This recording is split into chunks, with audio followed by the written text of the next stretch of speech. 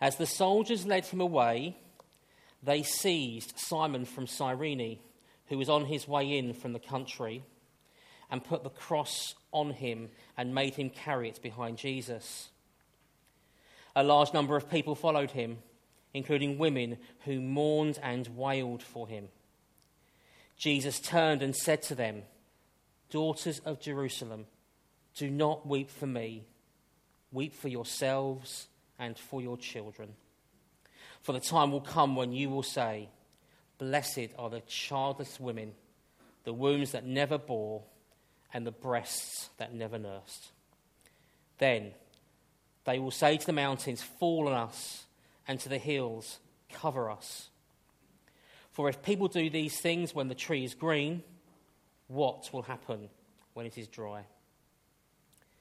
2 other men, both criminals, were also led out with him to be executed. When they came to the place called the Skull, they crucified him there, along with the criminals, one on his right, the other on his left. Jesus said, "Father, forgive them, for they do not know what they are doing." And they divided up his clothes by casting lots. The people stood watching, and the rulers even sneered at him. They said, "He saved others.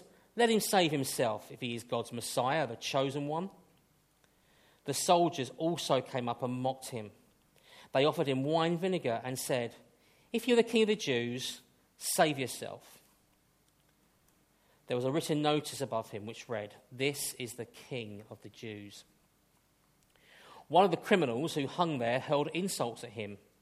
"Aren't you the Messiah? Save yourself and us." But the other criminal rebuked him.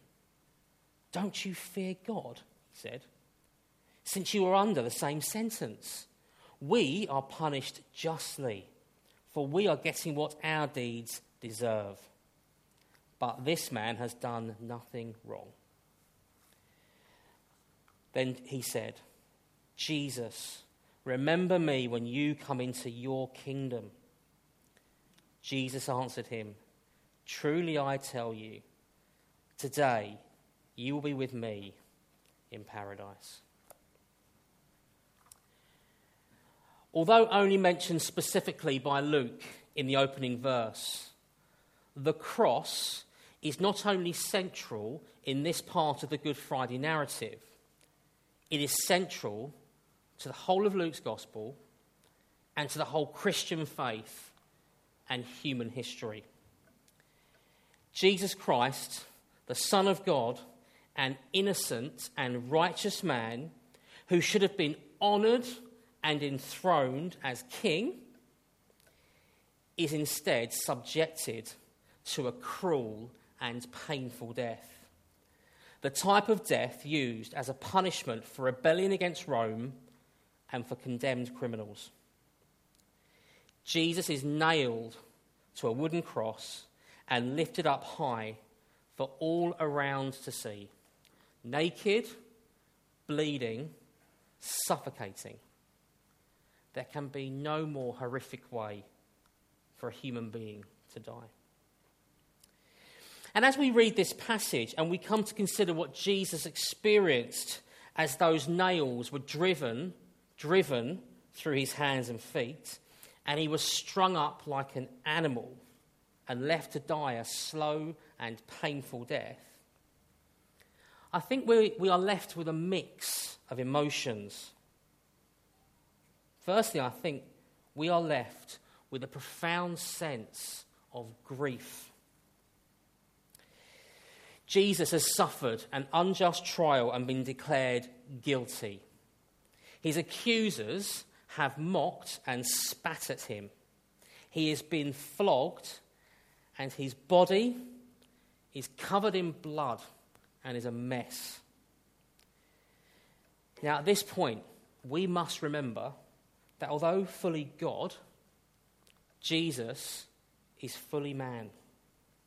He would be physically exhausted from the brutal torture he has suffered. And he would be feeling the same agonizing pain that you or I would have felt from that beating. And as we pick up the narrative, Jesus now embarks on the final leg of his journey towards the cross, as he is forced to walk from Pilate's judgment hall to Calvary, which historians note would probably be a few hundred yards in the distance. But he's not only just made to walk, he is forced to carry his heavy cross on his bleeding back, a cross weighing possibly up to 300 pounds.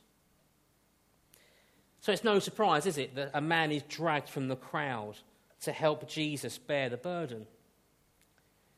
But there is one burden that Simon of Cyrene could not help Jesus with, as Jesus is not only weighed down by the cross, but the weight of the spiritual burden of the sin of all mankind that he is about to take as he faces his Father's wrath on our behalf. It's at this point that Luke reminds us that the crucifixion was not a private affair, but it was there for all to witness, as he records the eyewitness accounts now and the differing emotions that the onlookers have towards what they are seeing. First, the women who mourn and wail as they watch on as Jesus struggles towards Calvary. But even in his pain, the compassion Jesus shows here is incredible.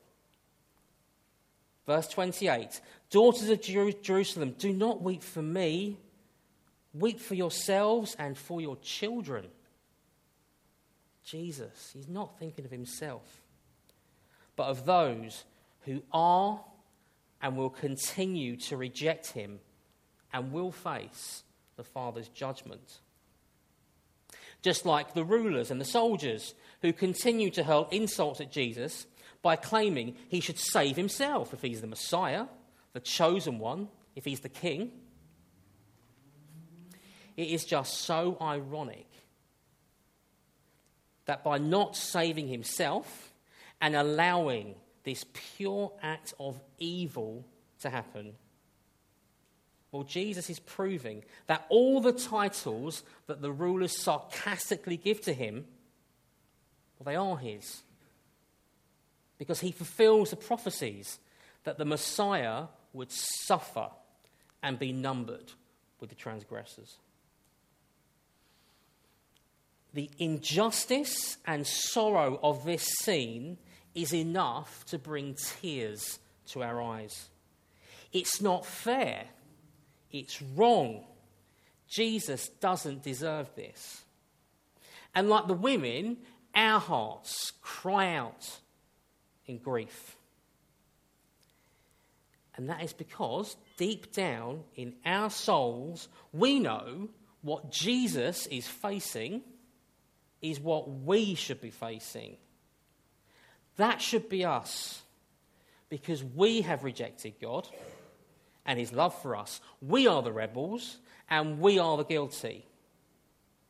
So that feeling that we have of emotional grief, mourning and sorrow, well, it's right. But as we read on, Luke introduces us now to two criminals, where we see two responses to Christ.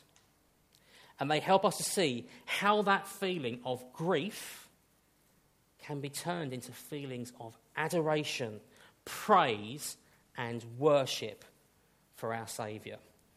Verse 39, one of the criminals who hung there hurled insults at him. Aren't you the Messiah? Save yourself and us. We can just sense the hate in these words. And it is ridiculous. This man is being stood up naked on a cross. He's being publicly shamed for his deeds. But even as he faces death, he is still proud and he's still arrogant. He has no shame and his heart is hard. But the second criminal, well, he sees Jesus differently. He sees that Jesus is from God and he rebukes the first criminal. Verse 40, don't you fear God. This man sees that he is a sinner and that he deserves God's judgment. He knows that Jesus is innocent. And he sees Jesus for who he is. And he cries out to Jesus for mercy. Verse 41, Jesus, remember me when you come into your kingdom.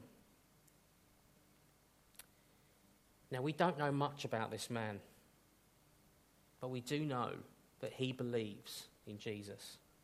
Clearly, at some point, he has heard Jesus foretell of his death and his resurrection. He has heard Jesus proclaim salvation and forgiveness of sins and eternal life for those that would trust in him. And now, as he sees Jesus pinned to the cross, his eyes and his heart are open and he believes. So from his deepest place of shame and despair, he cries out to Jesus, remember me. And Jesus replies with the most amazing words, truly I tell you, today you will be with me in paradise. Amazing. Jesus says, today. Not after you've cleaned up your act, not after you've shown the fruits of a changed life, but today you will be with me in paradise, in the kingdom of God, and I will welcome you with open arms. It's truly mind-blowing that Jesus offers this man a place with him forever. And what did this man do to hear such an amazing promise?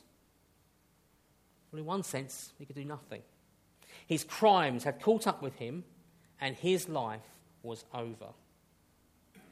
But he turned from rebellion to repentance, trusting and putting his faith in Jesus and his promises, and he received redemption. And I ask you, what would you give to hear Jesus give that promise to you? What would you sacrifice? What would you pay? Well, the amazing message of the cross of Christ is that Jesus has done it all for you. He has paid the price, and all that believe and trust in him are saved. And when that truth comes into our hearts, it transforms us. That feeling that we had of grief and sorrow and guilt, and we are filled with a profound sense of praise. Because Jesus chose to not save himself, but to save us. He chose the cross so we could be forgiven. So because of Jesus, we no longer now have to dread God.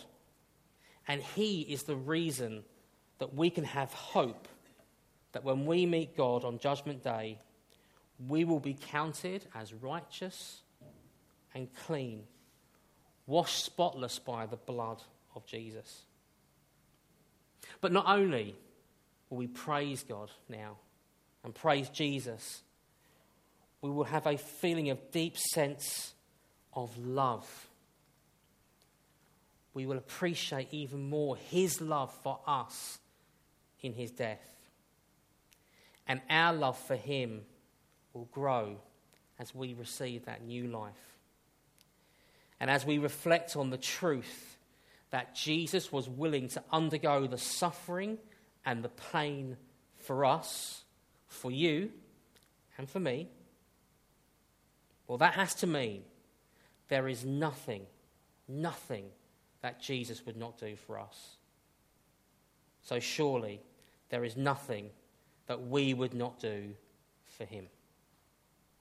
Thank you, Jesus, for loving us that much. Praise be to you, our Lord, our Saviour, our God.